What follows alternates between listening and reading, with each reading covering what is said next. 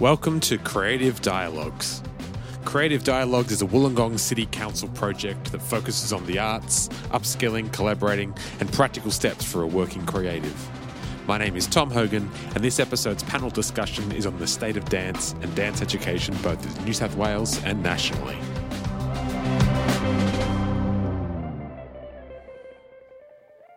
Full disclosure here, I'm not a professional dancer. And I know I give off the vibe that I'm confidently in control of my body, but it just tends to get ahead of itself on the dance floor. Before I go on, I should also say that for these Zoom interviews, we send microphones so that the quality of voice is better than just a normal phone call. But for this interview, we couldn't get a fancy microphone to Amrita. But it's worth putting up with the audio quality here because she's a total badass in this discussion, I promise.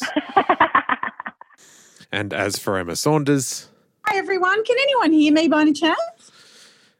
Emma Saunders didn't use it or something? I can't tell. Doesn't matter. Am I meant to be using this? Because everyone else nailed it. Mine doesn't work. And Okay, so this one was probably my fault, but I promise the conversation flows very smoothly and this is just a good comic relief to get you sucked into the interview. Anyway, I'm already ahead of myself.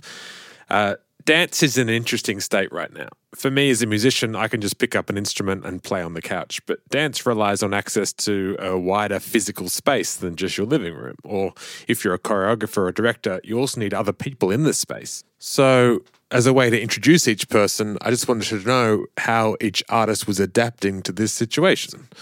So this is Michelle Forte, who runs the Austenmere Dance Theatre. so we don't have our own space. We hire spaces, so they've been shut down.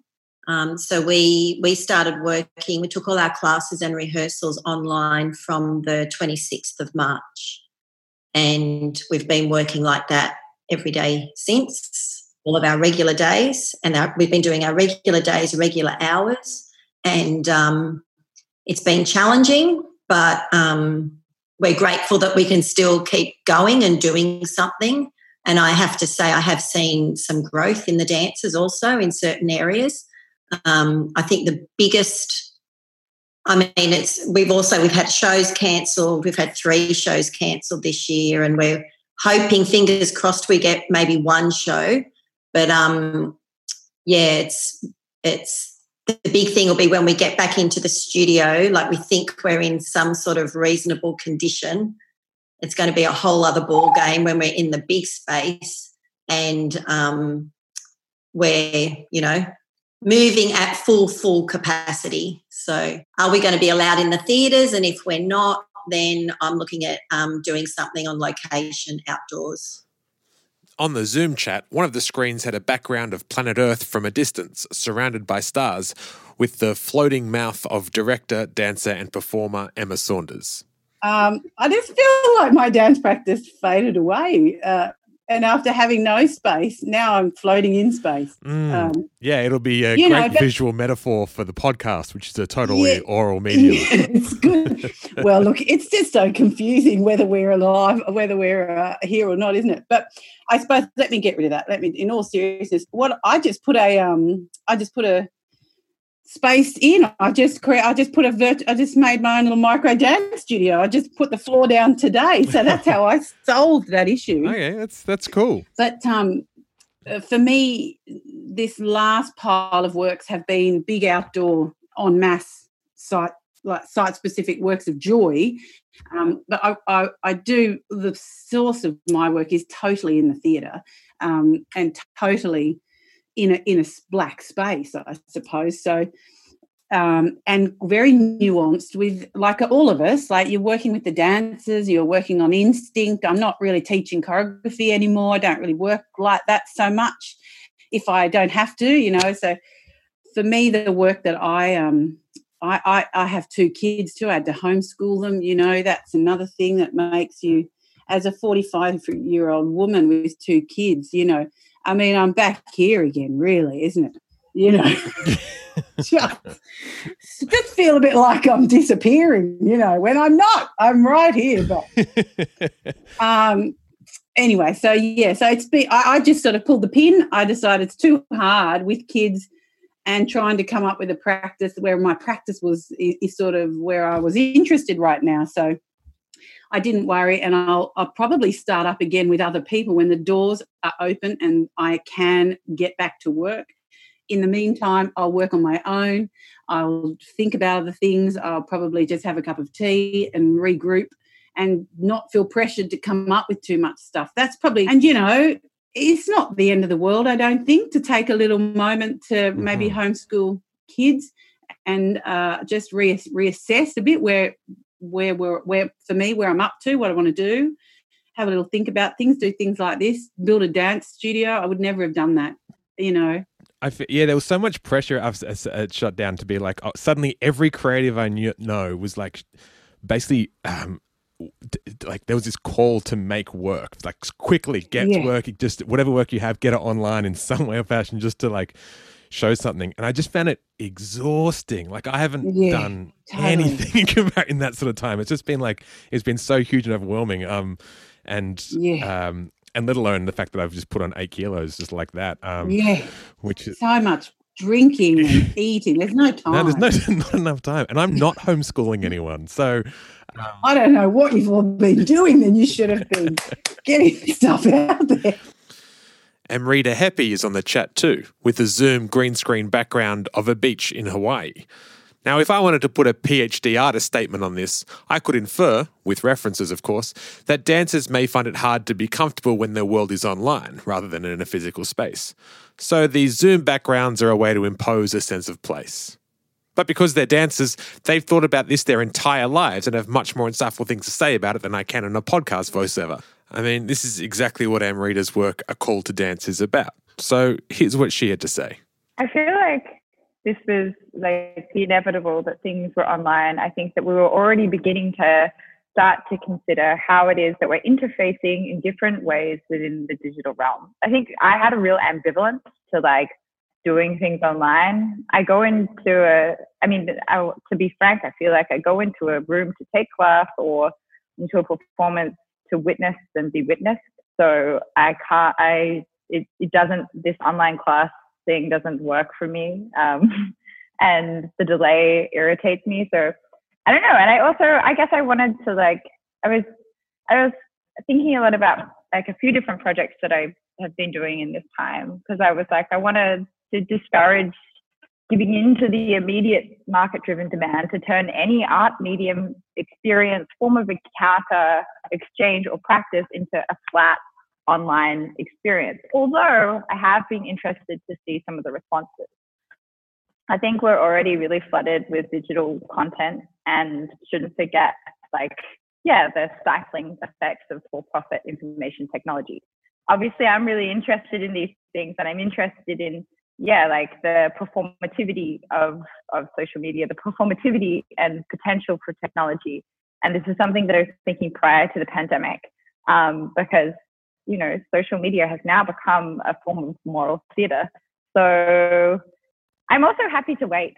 Like everybody has said, I know that it's going to be hard for theaters and for venues. I'm already interested in making things online, but I don't think the theater is going to go away. And I really love the theater, and I can't wait to go back into it.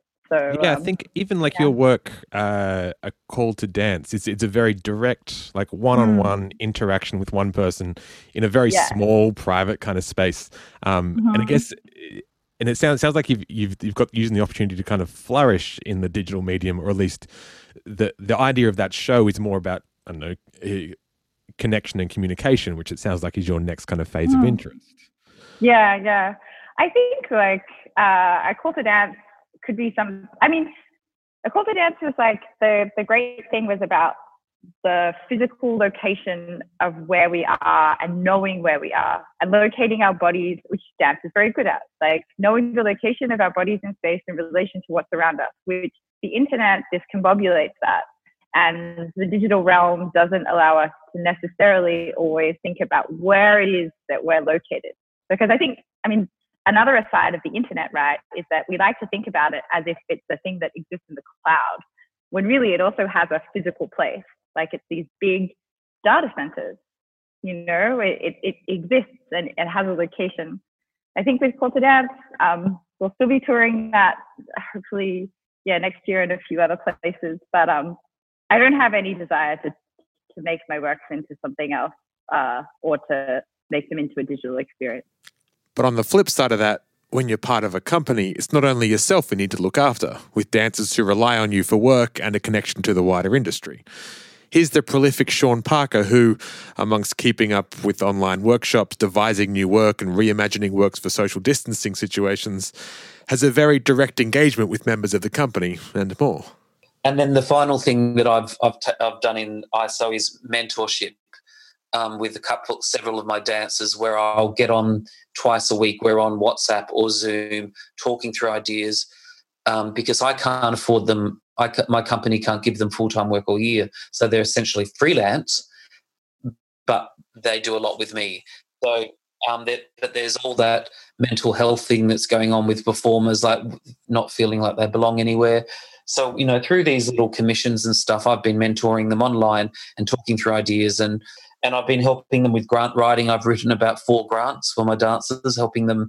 They send me drafts, and then I highlight it and offer them suggestions, and one-on-one Zoom and phone coaching as well. We've also commissioned some of our artists because we realise that some of our artists have fallen through the cracks because of JobKeeper, etc. So we've commissioned several of our artists to make 20-second TikTok dance vignettes, which so we've got our own TikTok account now just for fun and to employ them and give them something to do, because I'm a firm believer you've got to keep the creativity going, in a fun way.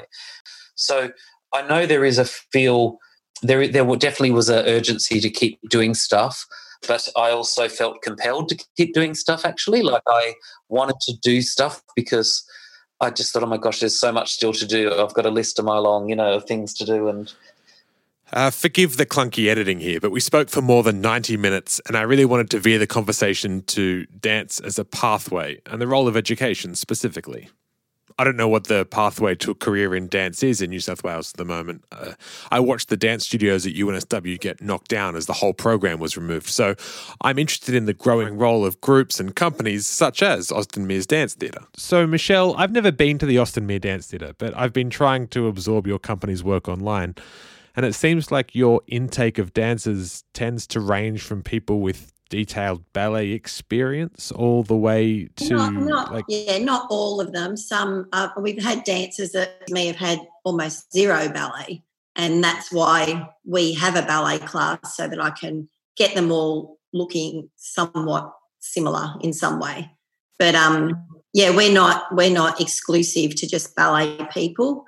We're all about passion, hard work and dedication. That overrides technique any day. But and then we try to get, when we can, get guest teachers in and guest choreographers to then give them that. The whole premise is to give them a professional experience. So they're not treated as students, they're treated as professionals. And that's, some dancers just don't know, they have no idea. They come out of training and they don't know what it's like, and it's not their fault. They don't know what it's like in the professional world, so that's what we want to create. And so that I say to them at the very beginning of the year, I'm not going to treat you like kids. If you do something wrong, I'm not going to yell at you, but you might miss out on an opportunity. But I also guide them through all of that. So it's about creating that professional space. But they're not definitely not all ballet type people, but I do love classical dancers. I was classically trained.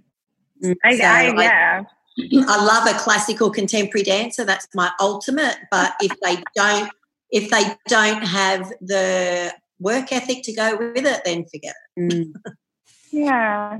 I was going to say, I think that the ADT model, the Austin Mears Dance Theatre model, it's great for New South Wales because the guys can work. Like everyone, it's sort of, I'm not sure if the days are over of a full-time dance degree. I did Uni Western Sydney when it existed, and I loved that. The dance degree was really good there. And there is a couple still in New South Wales, like there's AMPA and the ACPE and stuff, but they're not really. And NAISDA, sorry. 9 to 5, 5 days a week fucking Totally. intense. I thought, as you mentioned it, I was just going to add, yeah, I totally agree. And I think the sort of in New South Wales are definitely around Sydney and everyone, they need to work. So a kind of part-time model isn't too bad. When rent is so expensive, it's quite a good way to go, this sort of ADT kind of bit more part-time but pretty serious. And it feels like that could be a little bit more the way of the future for certainly the dancers I had, they could have all done with a dance degree, but they sort of have to work, and I was like, I don't know where you fit it in, really. You don't have parents to move in with, or you're ready to move out. So, I was just going to say, I think structurally that's not a bad way to go, the part-time. So everyone can have a life too. Yeah, you need to be able to, be a responsible adult. Studying at NAISD and studying at Albanese, you are run ragged, and then I would work in a bar until midnight and then be in class that's hectic. I mean, it was fun, and it was it gave me a capability that I never thought would, and we had some great times, and my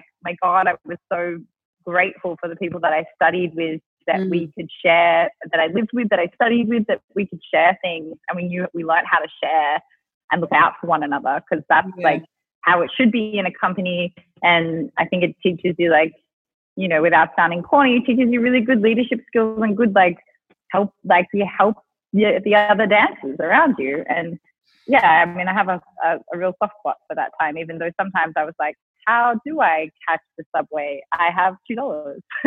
Yeah, absolutely. It's a tricky one. It's very hard to say, because there's no exact formula for dancers, but I know from where I'm positioned, I really only have one dancer who didn't do a 3-year degree, and I've been Libby, and I've been training him since he was 16, and he's now 26.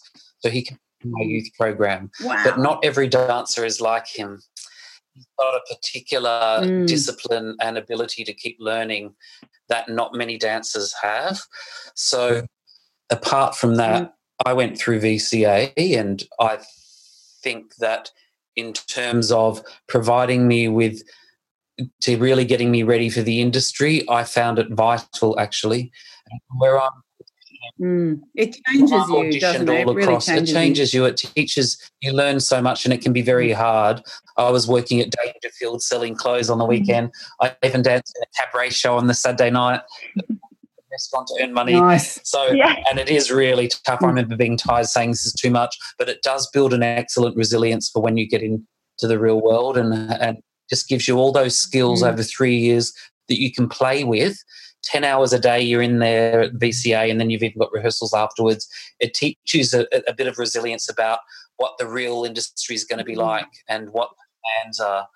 And I know myself, when I'm auditioning, I just did auditions recently.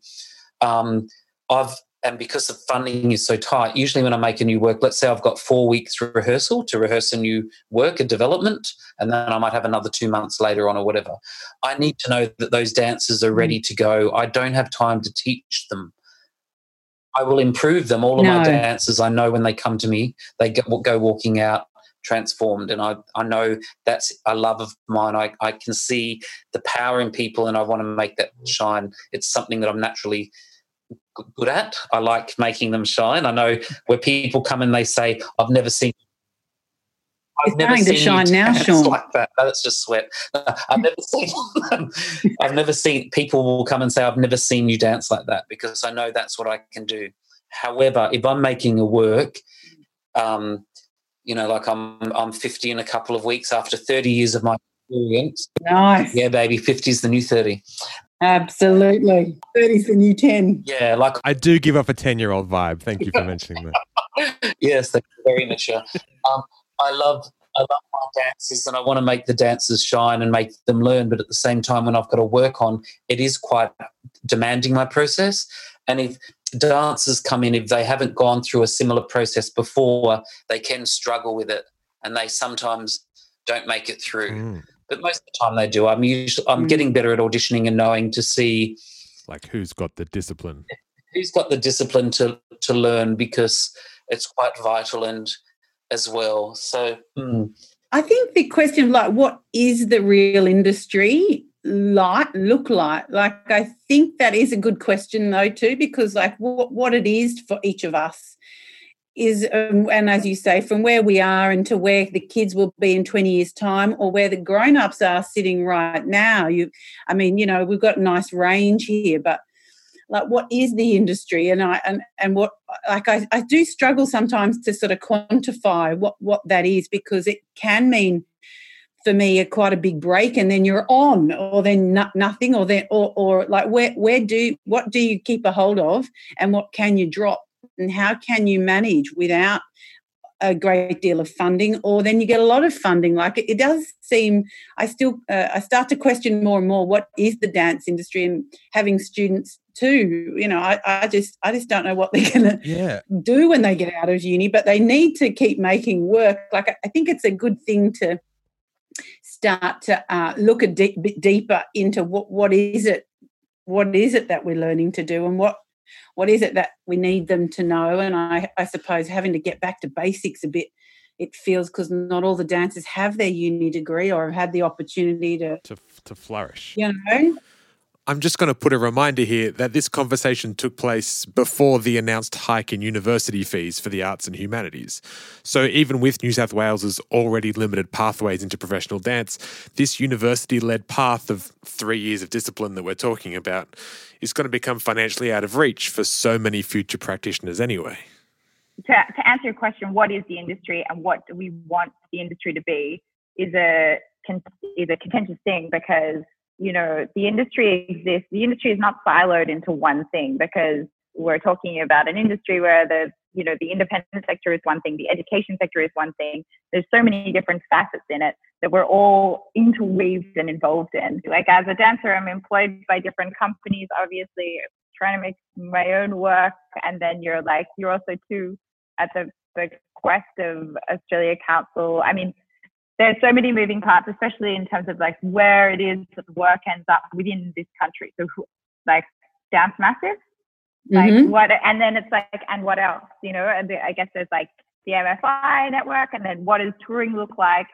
Like, I've recently just joined Melbourne Festival's artistic advisory thing, and like I never thought I would be in like hardcore advocacy or at all thinking about like these things. This is not what dance school prepared me for, but it is like a love going into the industry, by which you end up having to like you look at the mechanics by which funding works, which I never thought that I would ever, and I don't think that necessarily should be in our education system, but it is. There has to be a transparency about it, because a lot of the time, like, I sat on one of those multi-4-year funding panels, and it was awful. Like, you feel like how can we comprehensively make this decision in a fair way? Like, how do we assign like the value to that? And that's the really hard thing, where I know that Australia Council's trying hard, and I know that like we're all like riding in these grants and looking for other models of economic viability that can exist. The beautiful thing is that it exists when we're able to show up in real time, and that's what I love about this industry. It exists when we're able to commune and to congregate and to be together, which is hard again in the digital sphere, but available. I don't know. It's like, and from an independent industry angle, it's like you're having to wear so many hats and like so many, which I think is feel good. Very sorry for the young dancers like yourself, Amrita, because I think you guys do such a good job. And I do think the millennials are the perfect people to do it, though, because they're very savvy and seeking opportunities. But I must admit, it must be hard to survive, because I was lucky enough when I went through, I was lucky enough to go straight from VCA into Merrill Tankard for a decade, full-time. So I was looked after. I was nurtured by a system, by Merrill, by ADT. Merrill was one of the amazing master teachers of our time. So, but I went freelance after that for 10 years. I got to learn what it was like afterwards. But by that stage, I already had 10 years of training. Do you know what I mean? And I had a bit of money behind me because I'd saved some money, and then I crossed over to commercial. I did a few feature films and TV commercials. So I dabble with a bit of the popular arts, to pay the rent. Same. Yeah. I mean, like, you're always like renegotiating the commercial aspect of your practice, especially with social media becoming a way to make money. Yes. For a lot of independent artists like myself, like other millennials. Oh, yeah. And then, I mean, in saying that, like, I do feel very like with things like the Kia Foundation, and opportunities such as that, and I do feel really like looked after by the industry in a lot of ways. And with working with people like Rachel Swain and Zalia Pigram and, you know, Force Majeure and really having like a lot of company work, company support. Like it's been, I feel very lucky to be in the position that I am in, and it's definitely from the other independent artists and small to medium companies that I think I'm able to, you know, do it with. And I don't think that there is any one way to become a dancer, whether you're a company dancer or whether you're independent the whole way through. You know, you just end up having like a varied amount of like mentors and people. And I have really been feeling for some of the students that are like in their first year of dance or maybe in their last year of dance, and they're like in that kind of like thing of going like, what happened? Yeah, I started mentoring like a couple of VCA students, and they're like, what am I doing? What am I gonna do? And I'm like, well, let's keep talking. Oh, it sounds like they're already mid-career. That's great. They're ready for it. Yeah, I mean, I think as an independent, there's so much more you have to do. You're not looked after, and so there's good skills. That's great, you know. And I think there's not that many companies to go around, and we don't all want to be in all the companies. We want to make our own work. You know, if there was a company, if Deviate was here, I would probably be in them. You know, I think if the quality of the companies weren't at what I was into at the time, I don't know, you know, they're all great, but it wasn't quite, you know, you have your own voice. So I didn't mean to say that as a bleak thing. I just think, not at all. It's a relevant question. Well, I think the industry needs, it is changing. And as you say, the interface, where choreography sits, where is it? How little can we do that's still choreographed, which is getting down to online. You know, we pass a thing over to the next screen, or like, I think that's really interesting, and that is dance as well. So for me, I think it's more just a question. I think feeling like starting to feel a little bit responsible for some of the having to, you know, a conversation on the state of dance right now is quite a provocative conversation. And yeah, I was just thinking that even from what you were all saying, there seems to be. The idea of like reshaping the industry is such a huge question. Whenever I think of the dance industry as a whole, or like you hear the discussions of it, they are geared towards these kind of university degree, like a specific system of like, that's how you become a dancer. And maybe the reliance, like we need to like really shine the reliance on programs in companies like Austin Mid Dance Company, like Dance Theatre, for instance, that literally does provide a path into that.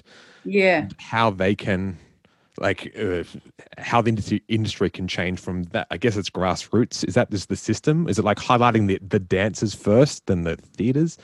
Well, my gut feeling is, if we're talking about New South Wales dance, I believe that some high-level advocacy and political will help us high up in terms of the Ministry for the Arts, because everything comes down from there. And there needs to be a little bit more political will in terms, you know, very high up in terms of making the dance in New South Wales, which is awesome with these amazing dancers, to give them the opportunities that Arts Victoria gives to their community in Melbourne, because Melbourne does have a strong dance scene. And with Sydney being and Wollongong is a very large city as well, and Newcastle, we've got some big cities very close together. You know, Sydney itself is almost 6 million now. Why don't we have a conservatory of dance like VCA? Like, we've got the Con for music, we've got NIDA for acting. It's money. We need. They have the money. They just it's just been. It's almost like you're saying there's not enough investment in the arts, but that can't be what you're saying. That's absurd. Yes, I know, funny. But the money that would come from setting up a university course, for example, in Wollongong, or maybe, you know, it could even be at Wollongong University. I know they have good drama. Well, I've been teaching there for the last 10 years, and I don't think it's going to happen, actually. I had so many great ideas for that actually, Sean, because I've been teaching movement there for years, actually. And in the drama course? The contemporary performance course is rocking, you know. It's got all of us movement practitioners teaching. There's Linda Luke, Vicky Van Hoot, Malcolm, me. Like, it's all great, Matt Press, great practitioners, but it's kind of reducing and it's getting very problematic, unfortunately, and let's put that on the record. I think that it's really disappointing, but certainly Michelle and I have been talking a bit too, and I think for sure there's room to run. We need a new dance degree, and I did approach uni about that a million years ago, and it just seems, because we need space, and that costs money. We can't fit 150 people. It would need to come from the Premier of New South Wales, just in the same way as when Chunky Move started up 20 years ago. The Premier, John Kennett, said, we need a contemporary dance company. The 7 million. Let's start this new one here at Malthouse. Yeah, I mean, there was the soft power diplomacy around these things, and how a state wants to view itself has a lot to do with the ingrained culture around it. If we're looking at where Wollongong and working class places like Newcastle, which I'm in Newcastle at the moment, and they're kind of like, it's beautiful, like the working class demographic of and the history of the place. You can totally understand from the geography and from the social cultural context why the universities, which by the way, we can't forget, universities are for-profit like organizations. Absolutely. They're businesses. So. They're not like cultural organizations. They're businesses, and even if they are churning out artists. And so it's like there has to be the interest for the profit of those things, and it's like hard to kind of combine working history and geography of a place, a good and rigorous contemporary and experimental performance or arts dance degree program, enough like classical training, and then to be able to like forge partnerships whereby. I mean, I think the greatest thing I ever did was and even though I didn't really want to go, was like to go overseas and study overseas for a year, because I was like, and dance is what in the what now? You know, like, I don't know. It's hard.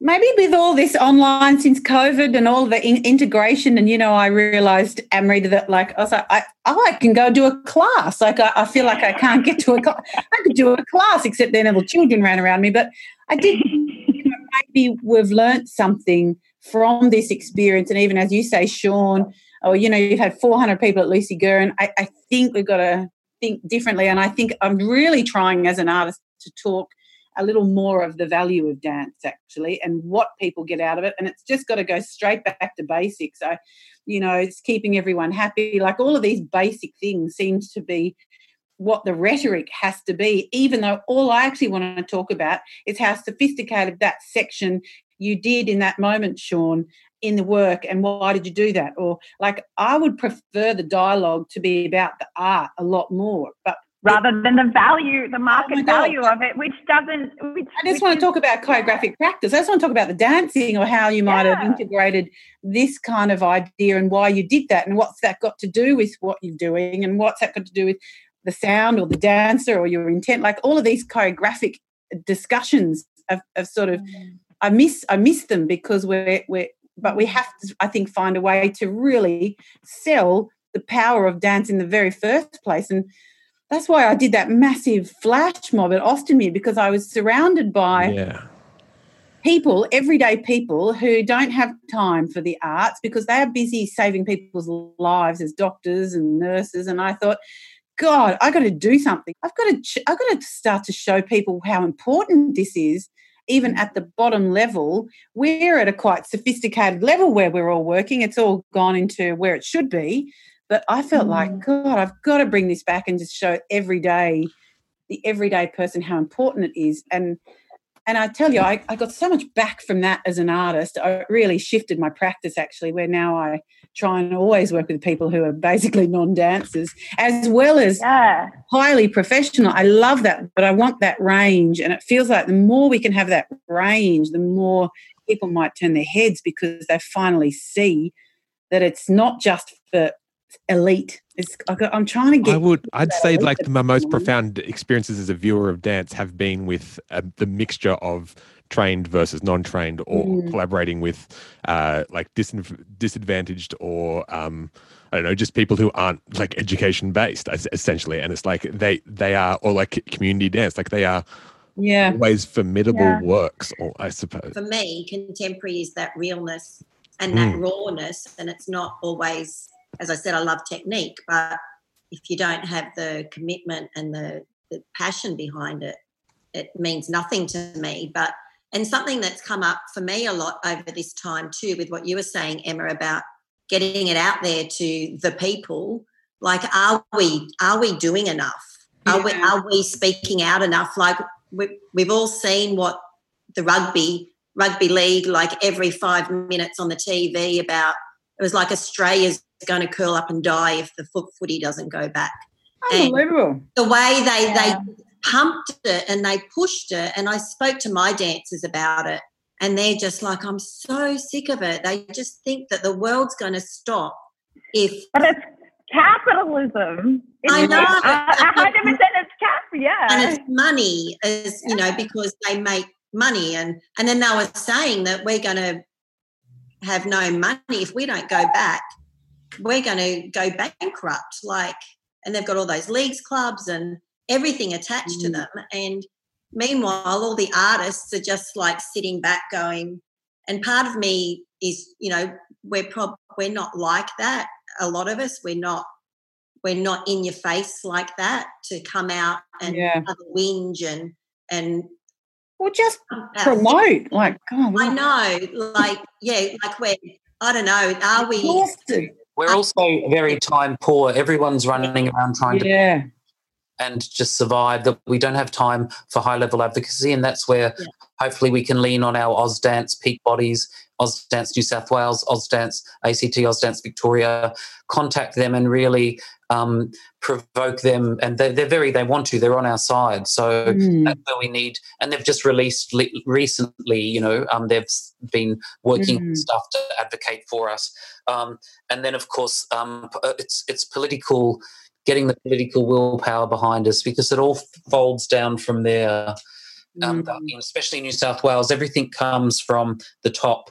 The problems that all the freelancers and independent artists are coming mostly have to do with opportunity and finances and funding, and it sort of comes from the top all the way down. So if we sort out some of the issues at the top, it's going to help everybody all the way down. And the articulation of and it's also like, not that art always has to have like this necessarily like the usefulness or whatever, like to be in service or to be utilitarian, but also to the articulation of those ideas. I think for independent practitioners, like sometimes I'm reading grants and I'm like, I know that you're a really good artist and I know that this is important, but just say what it is. Yes, say what it is, and like, or I'm always like, let me help you do it, or let me give you feedback, and also then on this like advocacy level, it's like, it's when we, and it's hard because you're synthesizing the data to say, this is the value of art. This is the economic value of art. But actually in the system, that's irrelevant, because it's not necessarily about, it then becomes not even about the value. It's like, what will rise? And I think, it is like you were saying, Emma, like getting out and doing these things and being able to have these conversations about dance with in all different spaces. Like, that's why I made a call to dance, because I was like, how can you have an intimate conversation? And I cannot like talk to I can talk to 120 people over 2.5 weeks one-on-one and really give them my time, my body, my person to make something together, have an action together, or just have a chat. Just have a chat, exactly. I've been speaking over this time to several of my international friends, and they've all financially, they've all been fine. Their government has provided for them, and not one of them was concerned about not being able to pay their rent. Because they lost gigs and they're not getting as much money as they normally would, but they're just like, yeah, we can't go to the studio. We've lost work, but our government's looking after us. Where were these people? So I know I know 2 in Germany, Holland, 2 in Amsterdam, and 1 in Switzerland, in Basel. And art is part of the public service. So public servants under the theatre. It's amazing. Yeah. And the arts minister in Holland just came out and said, we need to look after our artists now, or else they won't be here when this is all over. Like our artists do so much for us, they enrich our lives, that we need to look after them through this tough period. Otherwise, they won't be here. And I'm just like, wow, what planet is that on? Because it's just not. I don't understand why this country is so far behind. And when we have international artists come here, they can't believe it when I tell them. They cannot believe it. The challenge is that we actually are the challenge is that Australia is a very rich country, comparatively. So whereas the amount dedicated to the arts is actually not that much, in comparison to how rich we are as a country. And there's just not the love there, political willpower. And that's what we're all fighting the good fight for, is to try to keep making the powers that be realise that art and culture is exactly what humanity needs, and COVID-19 has proved that. And that's what people have been yearning for when they're in isolation. They either want nature or exercise, or they want a spiritual or cultural experience, and that's what we provide as the artists. And unfortunately, there is with some political powers that be, there is a disconnect or undervalue of what the art gives to humanity. What is the point being alive unless we connect with who we are as a spirit and as a humanity? And that's what artists provide, and that's our big challenge here in Australia.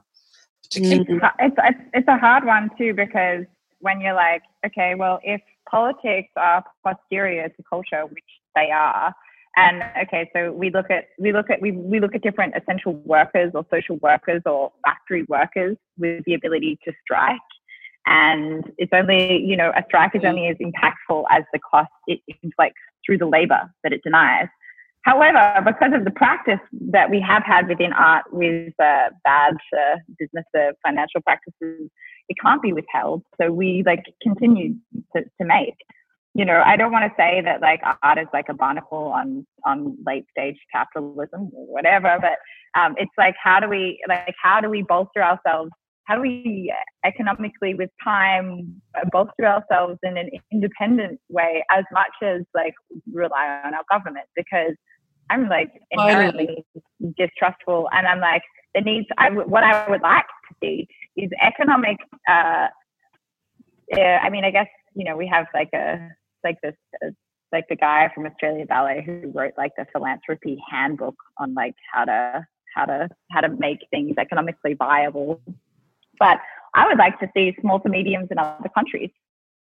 I just charge $15,000 for my classes now, and I'm loaded. It's fine. Just up your fees. At a car park. Yeah, similarly, you'd be surprised at the size of the invoice that I'm going to send you just to be part of this conversation. For this alone, I'm getting paid $15,000. I don't know about you guys. Yeah. And I sort of what Amrita was saying, politics being sort of posterior to arts. Politicians seem, unfortunately, to have they see sports as not being posterior to politics. They know that it is, but they have the willpower to promote it more. This is what we need to do to help shift things higher up, so they consider arts just as important as sports is. Because capitalism. If we look at the Chicago Bulls, they had a brand, they had a sponsorship, they had Michael Jordan changed the culture for basketball. Who's going to change the culture for dance? Who's going to be our Baryshnikov that's going to catapult us? Well, I've been doing it for a while, and I don't understand why. Me too. Shit. Yeah, and I've been trying, but it just hasn't made the impact. Yeah. That's an important one, what you're saying there, Marita, because we don't want to be a brand, though. I mean, for me, we're anti that. So we only just want to but that's not what we're saying. We're being in terms in a business model to be clever to get what we want. Yes. To get what you want long term, you've got to know how to get there.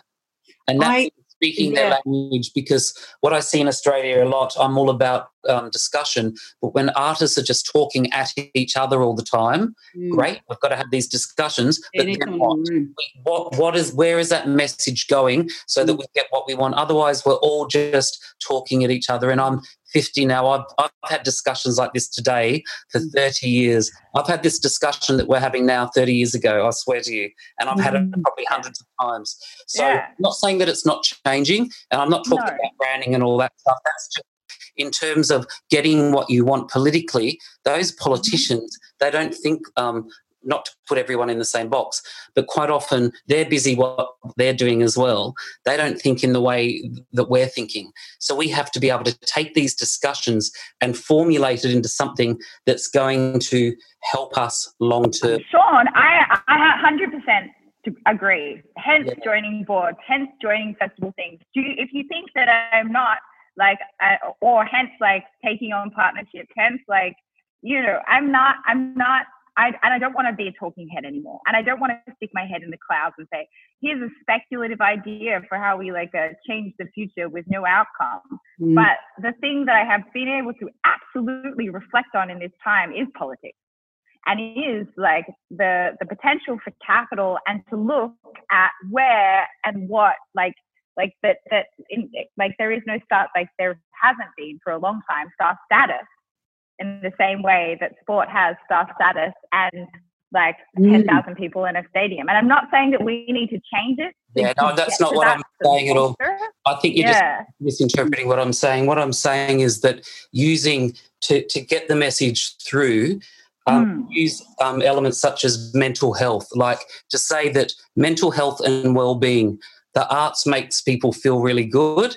So politicians are going to actually respond more when they see the real benefits of the arts on society. That's the way to get their attention. One of the many ways. When I was about making things commercial, that's the whole different kettle of fish.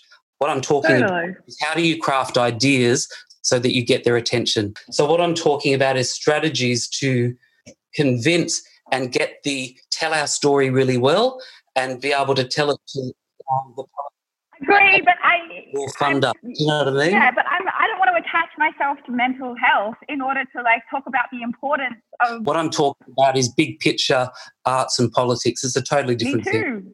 No, totally. I agree with you, and I want to do it from a perspective that's going to generate something. But I don't want to. Maybe I'm in an unpopular situation, but I mean, being a part of Marragecu, that going back into land rights, I don't want to necessarily have to exploit one thing to have the other. And also too, the mental health. I mean, we know that it's good for our mental health. We know that these things have been proven time and time again. In terms of big picture policy, I'm much more interested in how we can generate economic models between each other rather than having to rely on our government. Yeah. I mean, I think this is maybe some part of also changing the way we all think. As we do with dances, we're constantly reassessing ourselves because no one can even remember the last thing we did because no one videoed it or saw it or for whatever reason. We have the most reevaluated art form in the world. There's no doubt about it. But I think that there is somewhere between not commercialism as such, and I was just saying that as a bit provocative, but I think there is something to be said about how are we perceiving ourselves? How are people perceiving us? Can we hit up that and subvert it and make it work for us and the art form? And I think it's really interesting, all these little different ways that are coming out, whether I'm not all that fascinated attaching it to mental health either actually. I still want the questions to more be about the work actually, and I still but it feels like with dance we have to kind of hold everything in one shell, I suppose. And I think when I did that flash mob, I was walking past the newsagent, I'm going to the doctor and I'm thinking, why aren't I as important as everybody else? And I think it kind of came down to ego. It's like, I want to be as important as the local IGA and as an artist. And I think that's a good question. How important do we want to be? Because I'm not sure if everyone wants the same thing, of course. But for me, I was really felt completely irrelevant in my local area. And it was such a delight through something easy, like that was my stage one, if you know what I mean. I get everyone to know and feel it, get the politicians there because the scale is so big, and then start to talk about how you can craft a form. You think that was good, my God, that's the worst thing I've done. Come and check out this next thing. And I think it's holding all these shells. And sometimes I just wish I could get on with making work I want to make too. So I agree with you, Emma, and one individual artist can't be responsible for everything.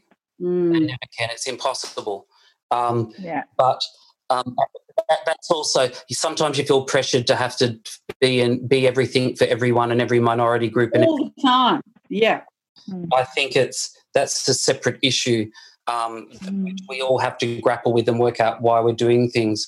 I was sort of more speaking, that's an individual issue that we all face as artists. What I was talking about is how do we as artists, that's good, perceived by politicians, to have our ideas together, because they, unfortunately, some politicians are wonderful, don't get me wrong, and some of them feel that they're doing good things for the arts.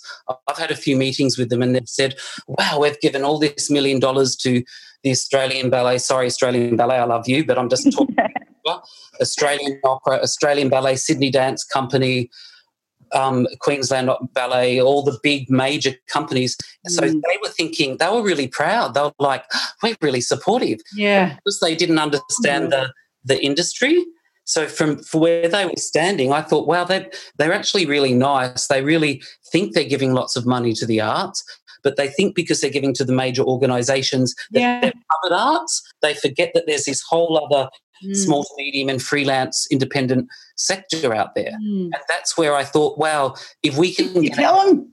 And this is why we need to hopefully rely on the Australia Council as well, to fight that fight for us, all of our peak bodies and the state governments, to say that it's not just the big companies, it's all the innovators and the freelancers and small to mediums as well. And there's, unfortunately, what I call it the Grand Canyon.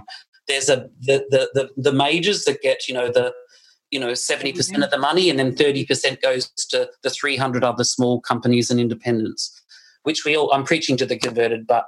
Yeah, we hear you, brother. Yeah. I didn't like politicians. That's the problem, and they're not very nice people. The tricky thing is it feels like there's only so much to go around. So sometimes if someone gets this, they shouldn't get that. And it's sort of like that in New South Wales. If I know Martin Delamo's putting in, I might not go this time. If I know I'll put in. It feels like there's only so much to go around, and that's a bugger, because it'd be nice to think everyone could get all of the things they need and it wouldn't matter. And I think that's why Wollongong, more locally, it's kind of great. I feel like there's more work to be done here in Wollongong than in Sydney, and I think it's quite exciting in the Illawarra, and it feels like there's a lot of open minds. I mean, people there is a bit of money to be had around. I think you've just got to meet them, a la my massive flash mob, and then just find the way to talk to the community. I think we've just got to sort of talk to them, don't we? And it's like it's having conversations in where you are and really like continuing to, which I strongly believe with the way that we've all been talking, it's happening. It really is. Yeah, I'm sure it is. I mean, dancers are very smart people. You have to be.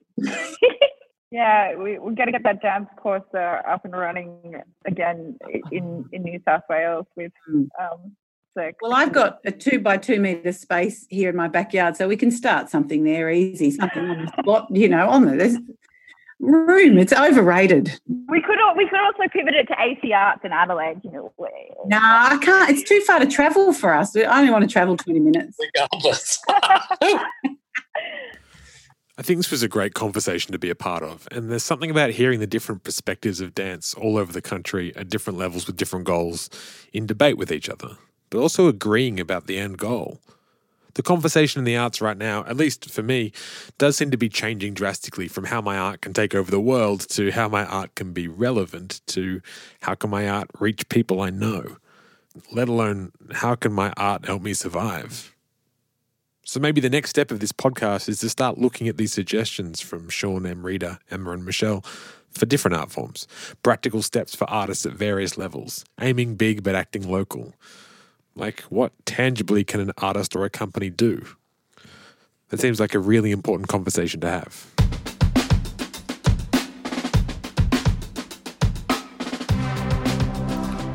That was Creative Dialogues. I'll put links in the show notes to all the work discussed from each artist, documentation of Emma's flash mobs, for instance, and Amrita's coming work and A Call to Dance, Sean Parker and Company's online presence, and updates on Austin Mere Dance Theatre. Huge thanks to Janine Primer and Annie Clapton at Wollongong City Council for putting this all together and being another set of ears on this. Creative Dialogues is hosted and edited by me, Tom Hogan, and I'm still not sick of this theme song. Thanks so much for listening.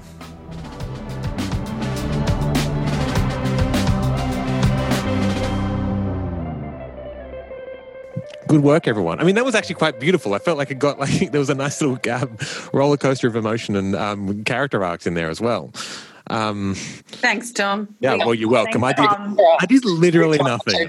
I literally created a link, and it's like you did it all for me. It's beautiful. I'm not going to edit a single thing. I thought you would pull out some popcorn at one stage there and just start watching. Yeah, just like sit back and watch this happen. Oh, I'm just enjoying talking about dance instead of where dinosaurs come from. Yeah. Oh, yeah. Is that what you're up to now and homeschooling? Well, at least they're back at school now. But I got out of pickups here, so now you're just reading about dinosaurs in your own time. So forth. So yeah. Yeah, cool. I'm over dance. No, I'm not. No, of course.